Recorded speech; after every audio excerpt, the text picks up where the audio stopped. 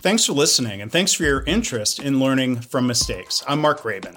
Did you know I can help your organization on this journey of cultivating a culture of learning and innovation? I can be a trainer, coach, and advisor on topics including psychological safety, problem solving, and continuous improvement. I can add value to your management team meetings by speaking and facilitating discussions on these important topics. To learn more, visit markgraban.com or email me, mark@markgraban.com. Let's improve together. Episode 232, journalist Annie Krall. It'll definitely touch on TV and me not being able to press send when I'm supposed to. So that's probably the best tease I can do. I'm Mark Graban. This is My Favorite Mistake. In this podcast, you'll hear business leaders and other really interesting people talking about their favorite mistakes.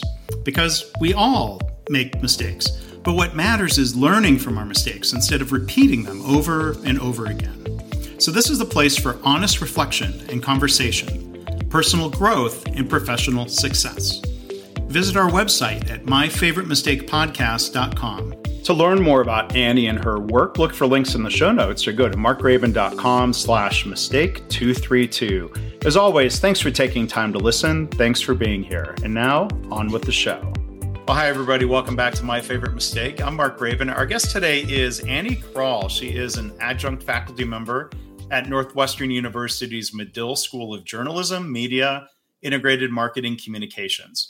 She is also currently a radio news anchor for WLS Radio in Chicago. She was previously an on-air TV reporter in Green Bay, Wisconsin for the ABC affiliate there. So before I tell you more, welcome to the podcast, Annie. How are you? Thanks so much, Mark. I'm so excited. The title sounds very impressive. So I'm glad we're chatting because you make me feel good about myself immediately off the bat. This is great.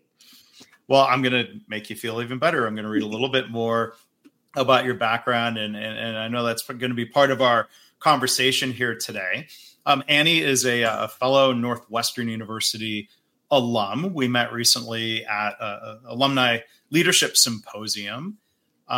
So Annie earned her bachelor and master's degrees from NU. She covered in Green Bay breaking news. She covered the Ryder Cup. She covered the Packers. Was most of the breaking news, I'm going to interject with a question, was most of the breaking news Packers related? Honestly, that's the thing, Mark. I was the reporter on duty when it was Aaron Rodgers coming forward that he was immunized versus vaccinated when it was the COVID-19 sort of discussion.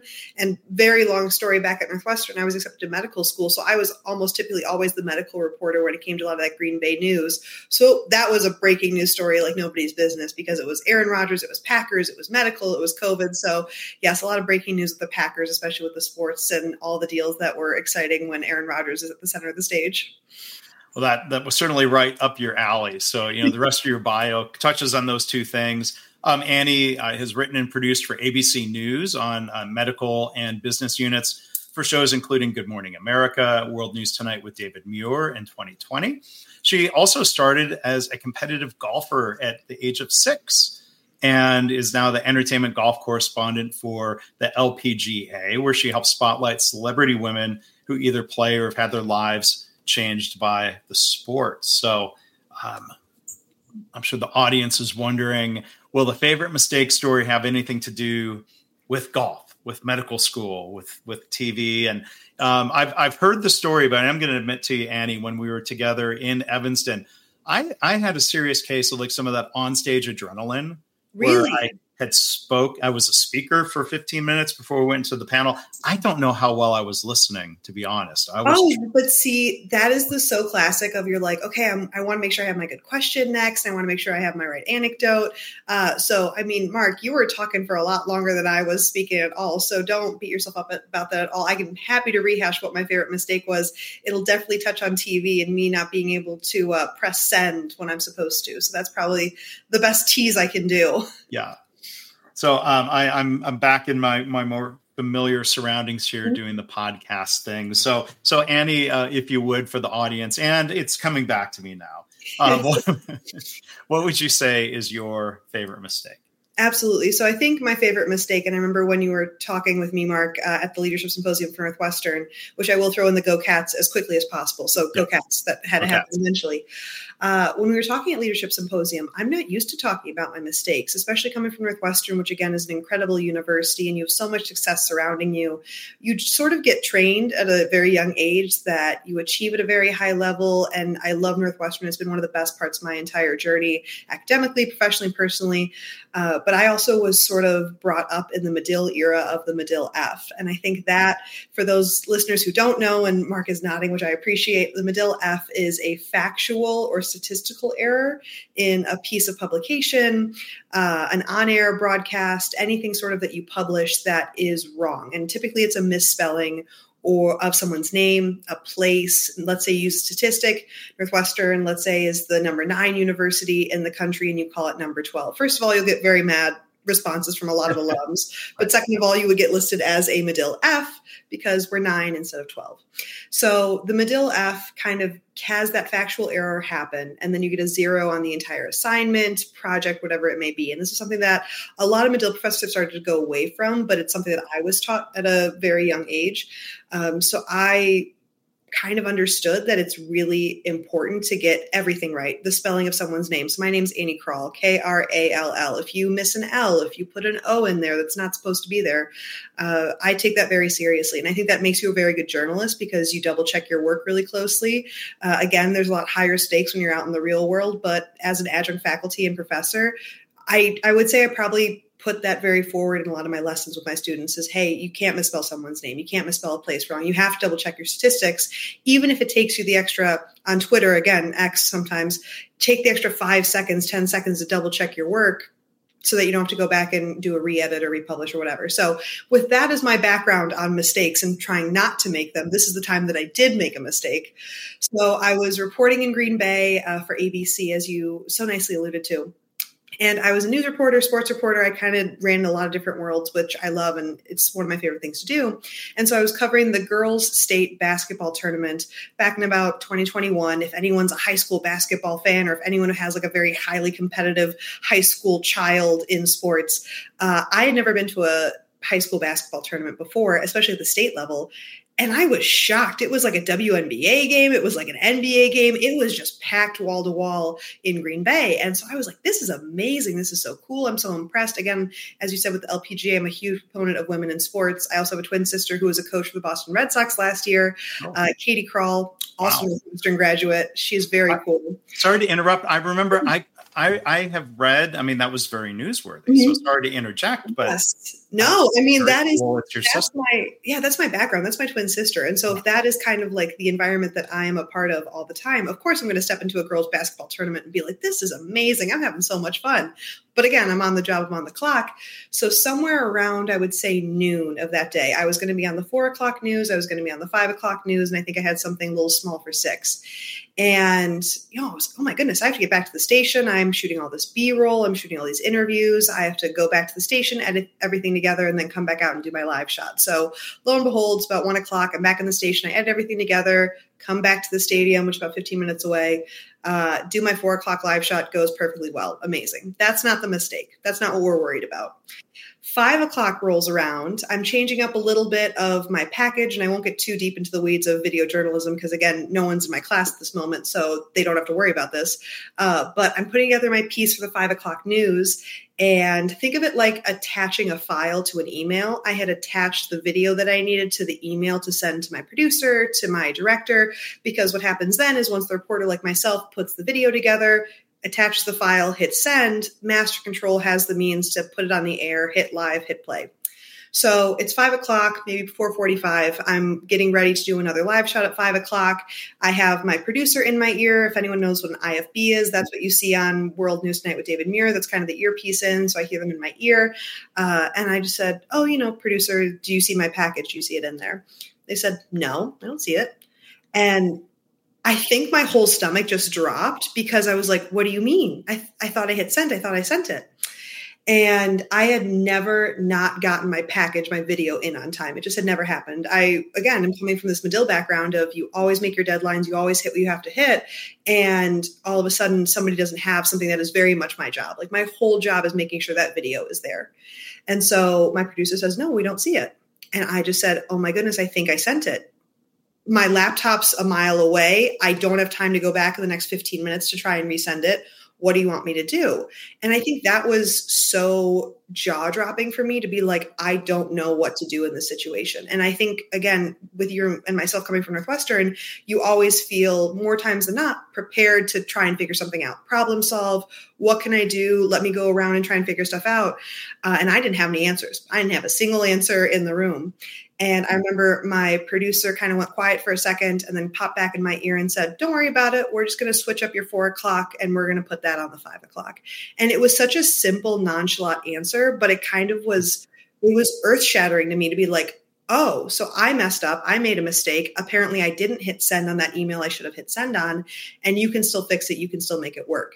So I think the perspective that I learned from that mistake was it's okay. And I think that is just so surprising sometimes, is just the perspective that you get from messing up once. And I think also the fact that I do now always press send, double check, triple check, because I don't want to have that stomach dropping moment again of, what do you mean you don't have my video? So I think that was kind of the perspective, and just the becoming expert on double checking, especially that last step, was really important and really powerful in that moment. Wow. Was it type of thing where, like, we all have the risk of misclicking, right? Like the cursor was just off the send button a little bit, and you're like, yeah, send, slam the laptop down? Or no, it's so funny. It's not do it. It was more so just like I was not used to being so close to my deadline, but I think because I was having so much fun at the basketball tournament, and then it was kind of close to airtime, I didn't even realize that the send button had not been hit. I wish I could say it was like, oh yeah, the cursor was probably off and I missed it. I just think I was moving and shaking too fast. And then I just didn't take the extra 5 seconds that I now teach my students to do and make sure it hit send. But no, I wish I could totally blame it on like a technical difficulty. It literally was just like me rushing. Mm. Well, so, I mean, that is very much, human nature, especially when we're rushing, we might, forget a step and so then, I always kind of think back to, so what can you do about that? In a lot of industries where the stakes, are really high, people might literally have like, a paper checklist where you kind of go through and like literally check the boxes, or, use an app on their phone, just to make sure, no matter how many times I've done this. I mean, I make all kinds of podcasting mistakes. I'm having a checklist. Sorry to go into advice mode. You didn't ask for advice. No, I need it. Is this not what this is for, Mark? Are you not the expert on like making mistakes, but also how to not make mistakes? Yeah. Well, I'm just trying to think through, because our intent to be more careful, well, that can be hard to do. Again, we get distracted, something happens. I imagine in the world of breaking news that there could be a lot of distraction or interruption that throws us off, and I've found anyway, like doing things like webinar production, when there's some last minute problem or crisis or whatever, like that's when the checklist, boy, that's where it really comes in handy, because you don't have your head about you in the middle of that stress. Absolutely. And I think what's also interesting too, and I know we were kind of going back and forth this on Leadership Symposium, is just like the gravity of your mistake. So definitely a checklist when you're trying to put together a story for video or for broadcast, or put together a podcast. Worst case scenario, you and I look at it and we're like, oh, I don't love that. I could have made that better if I had just gone back a second. But think about doctors, right? And I know you work a lot in the healthcare field, of how much pressure and responsibility you have, where if you do make a big mistake, someone can get really hurt. And so I think having that perspective, as well as I've gotten older and again, kind of working outside of the medical field, which I very much almost did, that is another really important component of these mistakes, is that you and I are just worried about our finest product and making sure our listeners and our viewers are getting the best work that we can possibly do, as opposed to with a doctor, it's okay, I'm going to make sure that you stay alive because that is my job. Yeah. And, there's different circumstances and maybe a different level of rigor, that's needed. I mean, I think I mean, it's interesting that you said part of the perspective was paraphrasing back to you. You made a mistake. Someone helped you out. Life went on. You survived it. And I don't think that would then make you tend to be sloppy, right? I mean, it seemed like it taught a valuable lesson where it wouldn't make you say like, oh, well, it doesn't matter. Someone will bail me out. That didn't seem to be the perspective that you got. Can you imagine, Mark, if that was my, there always will be a parachute. That sounds like a horrible strategy for any kind of career, but especially for news. Yeah. Yeah. Someone else will be smarter than me. Someone else will figure it out.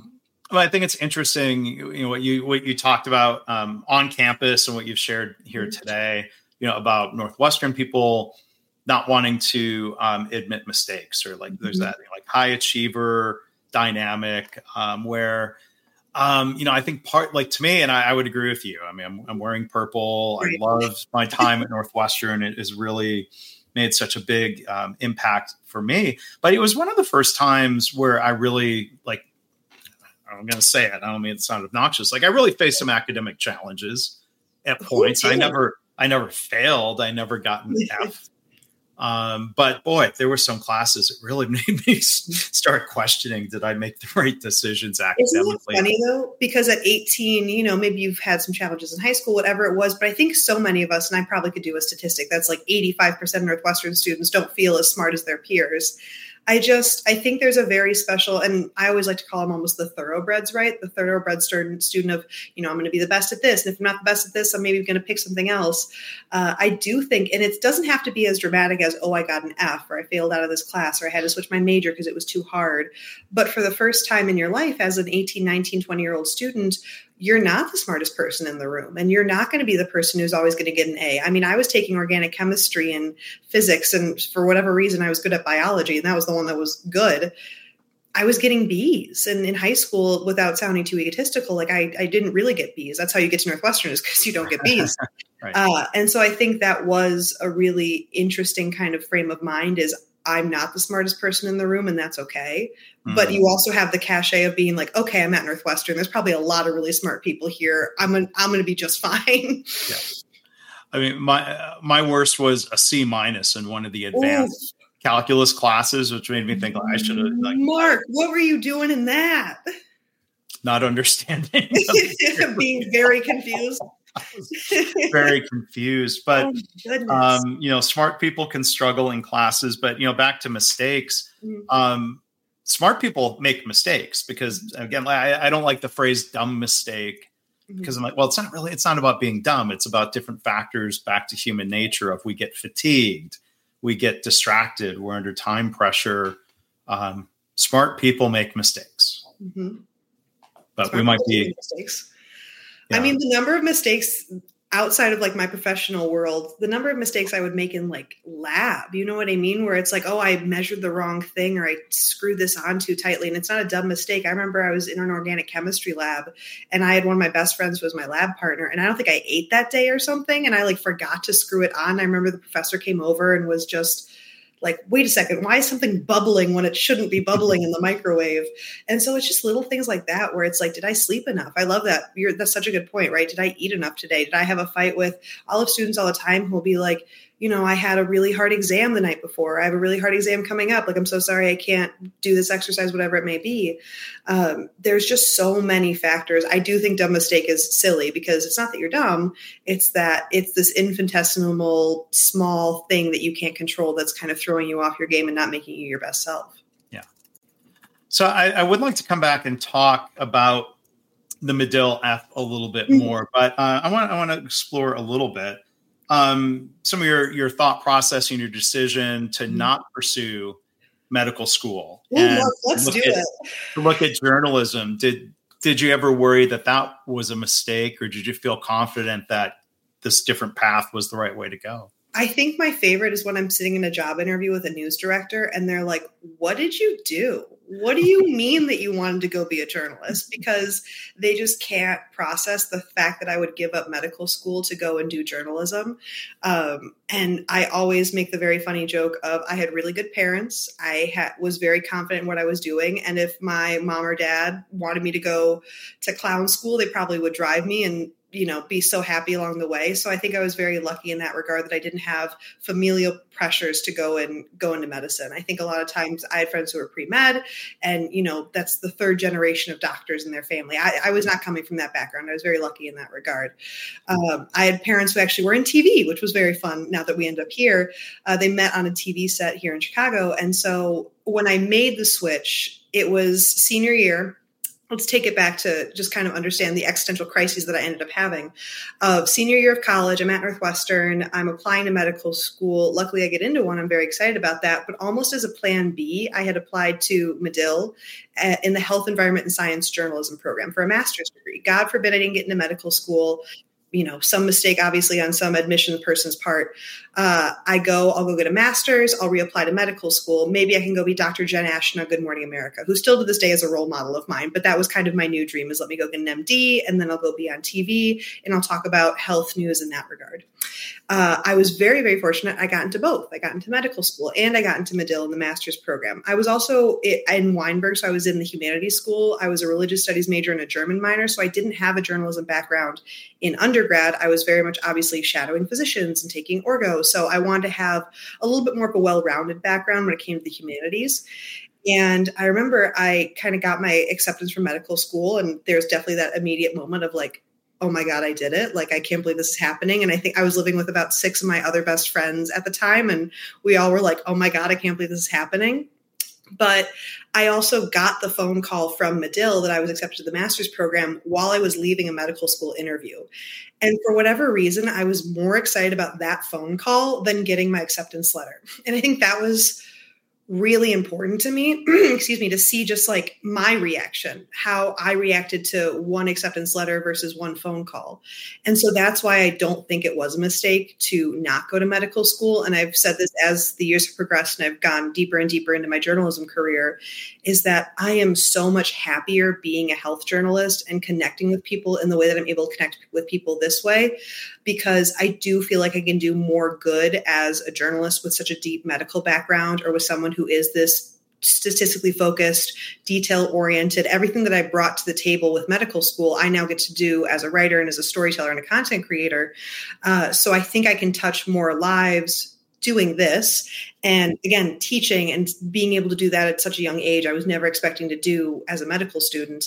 And so I've never looked back and been like, uh-oh. And I would tell you, Mark, I would let you break the story of Annie Krall thinks she made a mistake choosing journalism. I've just never had that thought. And I do think getting into medical school was part of this journey. I don't think it was a mistake to take the MCAT. Maybe I would have liked some more sleeping hours that junior year, but we're here now. I don't think it was a mistake to do any of that, because it just has made me such a better journalist, person, and now teacher. Yeah. And I was trying to ask it as an open-ended question. I wasn't judging you or faulting you for. Mark, you are much nicer than most news directors who will just be like, what did your parents say? Well, what did they say? Oh my God. It is the best advice. And this is not my advice show at all, but it was the best advice in the world. And it was, we just want you to be happy. And so that as a parent, and again, I'm not a parent myself, so I can't use that quite yet. But I just think that is such a fabulous mentality of, I don't feel like I made a mistake because I do feel like I'm happier doing this. Yeah. And we don't spend much time on this at all, but sadly, there are a lot of doctors who are unhappy. Mm-hmm. Absolutely. In medicine for different reasons. And there's this, I've met many physicians who love telling people that they tell their kids to not go into medicine. Oh my God, Mark, the number of pediatricians and cardiologists, the things that I was interested in going into, who said, oh God, don't go to medical school, was almost 90% of them. Ooh. So that was another indication of like, maybe this isn't the best option. Yeah. And it's because of, I think all these different systemic factors. Mm-hmm. It's not because the work isn't rewarding. Sure. I think it's just, the balance of just some of the BS they have to deal with. A lot of paperwork, I was told. And again, you're more on the front lines than I am with a lot of these companies, but it was a lot of paperwork. And they said, I want to spend the time with my patients. God forbid, let me spend 20 minutes with the patient as opposed to 10 checking them out and 10 doing paperwork. So I don't think you're wrong. And I would be very curious to see kind of over the next 5 to 10 years, how some of that feedback and better understanding of doctor burnout and obviously healthcare, mental health issues, ideally that would start to change in the positive direction. Yeah. So I'm teasing this out to keep the listener in for more of the Medill F discussion. We'll come back to that again in a bit. I think. But see, Mark, be careful, because then we're going to have people go into Mizzou and Syracuse, and then they're going to be like, "Oh, Northwestern sounds hard." It's worth it. It's worth it, absolutely. But I did want to ask you first, Annie, of being on air on TV or on the radio, and this is live. Like, what are your thoughts about dealing with the risk of making a mistake? Yeah, like I made a mistake at first when I was introducing Annie, and I pulled the plug and I said, let me go back and do that again. When you're live on the radio or TV, you can't do that. So what are your thoughts about the risk of that? No risk of going. It's interesting for TV and for radio. So again, I'm very lucky that I've been able to walk in both worlds quite well. With radio, and I've been doing that more recently with WLS Radio with Chicago. If ever I trip over, let's say, a word, I'm trying to think of a good example. Or we're both a little maybe allergy-ish, but like, I mean, there's the risk of like, is there literally a cough button? I've heard reference to, or there do you should be. have to turn off your microphone? It really quick. Yeah. No, but so don't have a cough button on the radio. I absolutely should though. So let's say there was a cough button. Let's say I'm on the radio and I mispronounce a word. Let's say it's Fullerton Market and I forget to put the R in there and I call it Fullerton Market. What I would typically do, and it does happen every now and again, God forbid I'm reading, 10 newscasts a day and I trip over a sentence. If I said Fullerton Market and I actually ended up saying Fullerton Market, I typically would instead say rather. So I would almost say the sentence, rather Fullerton Market. And it just takes one beat or one pause just to correct myself. Mm-hmm. And I like that terminology. And I notice a lot of news directors who are far better than me and have been doing this for far longer do that. And so I really liked picking that up. And it's not pulling the plug, but it's like, hey, I just made a boo-boo. Give me 1 second. I know I made a boo-boo. Let me make it right. So I think with radio, that works super well. Live TV, if you do make a mistake, that gets a little bit harder because they can like literally see your face and your expression of, oh my goodness, I think I just said something wrong. Wait, let me correct that. As opposed to like the thought process in radio is no one can see my face of like me thinking again. I was typically very lucky where I would never really flub with live TV. I was almost better live than I was recorded. And I think most people who like meet me in person would understand that quite well because I am very much off the cuff and I like talking to people in a very normal, typical manner. And I think when I have to sound a certain way, that's when it gets a little bit more news anchory, news reporter, as opposed to just like me doing the news, if that makes any sense. So I think when I would go live and maybe if I messed up, more often than not, sometimes it would happen to a lot of my friends who are at like the ABC station or NBC station or CBS in Green Bay. And I remember one of my friends was talking about going live as a news reporter. And she was like, God, Annie, how are you so calm and so good live? Don't you just think about how many people are on the other end of the camera looking at you? And I said to her, I was like, I could not think of a worse thought in my head of how many thousands and thousands of people are looking at the other end of the camera at me. So I think, if anything, to fight off the potential of messing off live and not doing well when like the one word rather is not enough to power you through, don't think about the gravity of what it is that you're doing, because I always like to think, and this is like a very old tip from my mom who was on air talent and did do a lot of television work when she was my age. She always liked to say, think of like a little person on the top of the camera and just tell them what's going on, tell them what the news is. And that way it's like someone who you love or you care about. So let's say it's your best friend or your sister or a parent. Just tell them the news. And that's one of the things that I've always really loved about it, right? Is it's like this little person that I'm telling what's going on. And it's not the thousands and thousands of people who have their TV turned on to channel 2 at the time. That is going to make you feel like you're going to make every mistake in the book. Yeah. And if it's reassuring though, like professionals, I mean, I listen to a lot of NPR and they stumble over a word or make a flub up and like, well, okay, they're very, decades of experience professionals. I think it's being human. Mm-hmm. Helps me at least, for my little podcast here where the stakes are lower and it's not live. Even the pros make mistakes. It's okay. You have to. You just also do it too much, right? If I did one video for 1 week and I had a whole week to make it absolutely perfect, there would be no mistakes, Mark. But I'm going on the air sometimes 3 times a day when it's TV, and I'm doing that 5 days a week. Okay, there's going to be something that doesn't hit exactly perfectly, and it's okay. Yeah. maybe it's just, I mean, maybe there's more of a fear of like, hopefully it's something that goes viral. Oh my goodness. And that's what's so funny about my job in particular is that there's just so much news bloopers that we talked about Schadenfreude, my German minors maybe coming out, or Schadenfreude, however you pronounce it, where it's like someone else's messes up. And then you're like, haha, that was kind of funny or entertaining for me. There was this one reporter, I remember I was like just watching her. She was doing an interview with me, whatever it was. And she like bit into a piece of corn live. And so, she's at a festival, it's like a state fair, whatever it may be. And she just like, for whatever reason, like halfway like bit into it and like didn't completely do it. So she's just like kind of for 30 seconds, just like got this corn on the cob, and the news anchors don't really know what to do with her and what she's doing. So definitely in an industry where it's just like, it's live television, stuff's happening. I always find stuff like that so entertaining, or like someone walks behind you in the studio when you're like trying to do the forecast and you're like, can you not be here right now?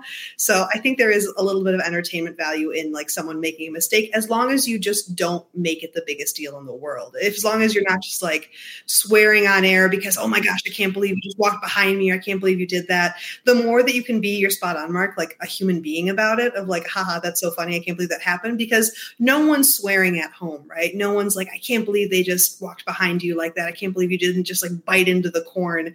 They're laughing at home, or they're like making a little chuckle, and it might make their morning a little bit nicer. Yeah.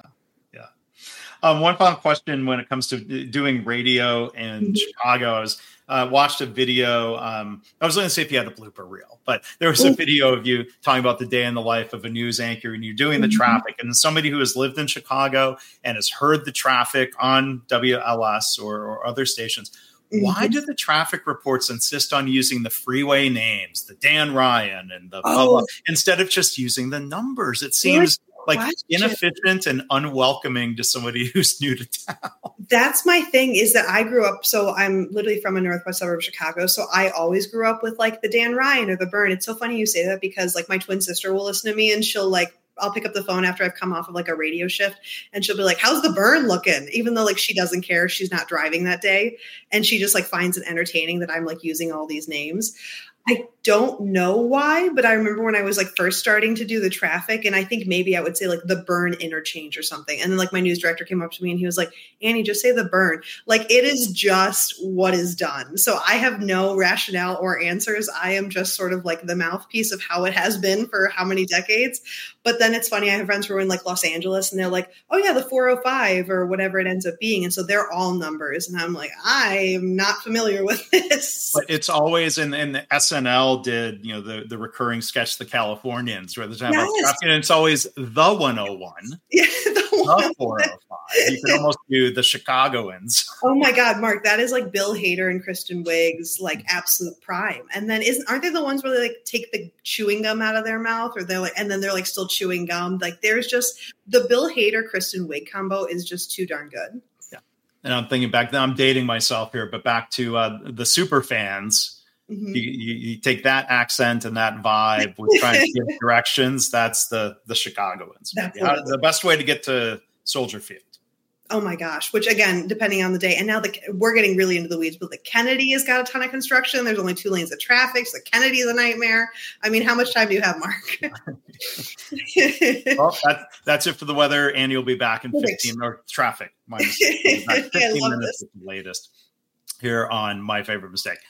So the Medill F, and we had some debate. We had another panelist who was a Medill graduate, and we talked about that a little bit there on campus. I talked about it with J.A. Adonde, who was my guest in episode 138. He's teaching at Medill. He was on ESPN, wrote for the LA Times, and I'd encourage people to go back and find that episode. I'm going to pick on myself, though, for a minute. So the other panelist, Kathy, and I think she's going to come on the podcast here. And maybe I'll bring it up with her in her episode. As I introduced you all and brought you up on, I said her last name wrong. Right. Which is something I have a checklist almost with the podcast of ask the guest, confirm how to say their names. And I did not do that. And then when she had the chance to introduce herself, she corrected me. Mm-hmm. So do I get a Medill F? for that whole performance. You know what's so funny is that's sort of the difference between like TV broadcast and radio versus print, right? Because you wouldn't have misspelled her name wrong. It's spelled correctly. I don't know if as a video journalism professor, it gets tough. I don't like giving Medill Fs anyway. I've never given one. I've been very lucky in that regard because I think my students know. I like share my horror story and they're like, you're right, we're not going to do that. Would you have gotten a Medill F for mispronouncing someone's name on air? Maybe, Mark. Yeah. Kind of. Yeah, well, I'm not saying it wasn't devastated. undeserved. I'm just wondering what the rules would have been. I'm clearly not a professional. Because that's the thing, right? If someone pops on the air and they're like, instead of saying President Joe Biden, they say President Joe Biden, I would probably be like, hey, that's not my favorite thing I've ever seen. That seems like kind of a knowledge gap. You never know, Mark. Sometimes kids are really tired and then something just pops out and you're like, that was not your finest. So I'm curious then to hear more. So what I hear you saying is that as a professor, giving a Medill F, or whether you do it as a matter of policy or not, that is a choice, not a requirement. It's not mandated by the dean that thou shalt. It's more of it's tradition. It's so interesting. So I was kind of educated about this. I would say tradition. So I got my master's from Medill in 2020. Again, a very weird year to get a master's. But so I got it in 2020. So again, not super long ago, relatively recently, which is why I don't feel like I'm giving out of date information. I'm just lived experience. And so as I've been teaching sort of in 2022 and in 2023, I remember I was starting with a video journalism class, and a professor who actually was one of my professors when I was here, she was sort of the person, let's say team captain of the video journalism lab instructors. And I think I was just sharing a story about, make sure you always double check your stats, Medill F, and it was to like a big room of students. And we keep going. And then afterwards, she kind of pulls me aside and she was like, hey, Annie, I just kind of don't really use the Medill F. I don't like that terminology. I don't want students to feel that anxious about making a mistake. And so she doesn't really use it. And ergo, she probably doesn't encourage any other video journalism professors to use it. So I think for whatever reason, and I personally have never given one, even though I am like very strict about like make sure your names and your stats and your places are all correct. I've never had the reason to, which is also nice. I don't know if it's as mandated as before. And again, I don't know if it was mandated because I wasn't teaching back in 2020 or 2019 when it was like, hey, if it's a thing, it might be almost a cultural sort of understanding or participation. You would probably have to do more of a survey of like what professors do give it versus do not. I would probably land in the do not. The video journalism team captain would land in the do not. But I would never want to say like, oh no one gives them a Medill F anymore because people have been teaching there for quite a while. So I am not the expert on what the exact bylaws of that Medill F would be. I think about 2 years ago when I interviewed J.A. Adonde, he was in the I Give Medill Fs camp. I don't think he took any great joy in it. In fact, when he was teaching at USC, if I remember right, he tried bringing that into USC where it was not a cultural norm. If I remember right, it did not go well. Mm-hmm. But J.A. was one of my professors. I mean, he's fabulous. His resume just absolutely speaks for itself. And that doesn't surprise me. He also works in the sports world in the same way that I do, where you don't get stats wrong. You don't mispronounce someone's names because like that is your bread and butter. With sports, again, obviously there is that storytelling component, but if someone's third in the league versus fourth in the league, that makes a difference. So, and he also has a very high caliber of students and he wants to make sure that they're going out into the world, case in point, with that understanding of the gravity of what you do as a journalist matters. And you have to make sure that you're pretty much on top of your game the whole time. And then, culturally, when you think of, especially when a student becomes a professor, and this kind of gets passed along, and it's a mistake to bring up this word in the context of recent history with Northwestern University, where I would have been more scared to do this on campus at a alumni event, is the Medill F kind of like a form of hazing that gets kind of passed along like, well, it toughened me up and I suffered from it, so I'm going to pass it on. I mean, I think what's interesting, and again, the correct definition of hazing, I would have preferred to have looked up and then be able to quote back to you on what that exactly is. But in terms of an allegory or a metaphor for kind of what's happening with Medill, I definitely do think there's a gravity of like, this is the tradition that's handed down. It's interesting to hear JA wanted to bring it to USC and it was not well received, because I don't think USC disagrees with the concept of make sure your names are always right, make sure your stats are always right. That's not something that they're going to push back on. But I do think something that's very unique to Medill is just like the all or nothing of it. The fact that you're going to get a 0 on the assignment. And I think I made a passing joke of like, I don't care if it's Pulitzer Prize winning worthy. If you have the mistype, does that count as a Medill F? So I don't know if I would immediately go to the word hazing, but I do think I understand kind of the gravity of, you have a lot of journalists who've come through Medill and who have gone through that experience. I was very lucky when I was a student. I never got a Medill F, but I would have friends who got 2. I would have friends who would get 1, and it would just ruin their whole week, or they would just be so upset at themselves. They're like, oh, I should have known better. This was such a good piece. So I don't know if it's something that will continue. That's going to be something interesting to see. Again, maybe we do have to do a survey of professors of who still uses the Medill F and who still does not. But it would definitely take a very long time for like the Medill F mantra or ism to go away, just because like it has been branded so deeply into so many of the alums and maybe even just a handful of students at this point. So I wonder what department or what degree I would have to pursue to try to make that, let's say, a PhD thesis and studying the Medill. Anthropology, easy. Am I wrong? Like the anthropology. I don't know. PhD? I was asking the question because I don't know. I'm an engineer. Oh, I don't know what social. Oh my goodness. No, I think like anthropology would be all over that, because there's always, but it also draws me back to like, how is there a Stanford class about Taylor Swift and all of her songs, like in like the anthropology department? So I feel like anthropology is just this catch-all for like, I have a question and I'm going to do a PhD on it. And everyone's like, please do. We're curious too. So I always have like in the back of my head of like, I wish I took more anthropology classes because those sound really interesting. Yeah. Observing human behavior, yes, is what that. So, or maybe it's economics, because part of me wonders when you look at outcomes, do Northwestern Medill graduates out in the workforce make fewer mistakes? They make a mistake in trying to say the sentence out loud. Do they make fewer mistakes than Missouri and Syracuse graduates of top-notch journalism programs? Do they make fewer mistakes? Does the lesson really sink in, or do you just feel like, oof, I got the gut punch of that time I remember getting an F? I mean, you literally have just queued up someone's PhD project. I feel like that is just an amazing sort of like next generation journalism question, because you do have incredible schools like Mizzou and like Syracuse and obviously like Medill. And so where do the differences lie? Where are they going into certain? I always find it so funny because obviously I work with a lot of meteorologists, and Medill just like does not touch weather with a 10-foot pole, but you go to Syracuse and they have an incredible meteorology department. And so I always am like, why are we all different and how are we also all similar? So I think that would be, if any listener is like interested in getting a PhD, like that would be a fabulous project that I would absolutely read the dissertation on. Yeah. Someone can steal my idea, but maybe I should start talking to somebody about that. But I mean, I'm and like broadcast that. That sounds like a great idea. Yeah. But I'm surprised, since Northwestern also has strong programs in the sciences and engineering, that you think meteorology and news would have a home together there in some integrated program.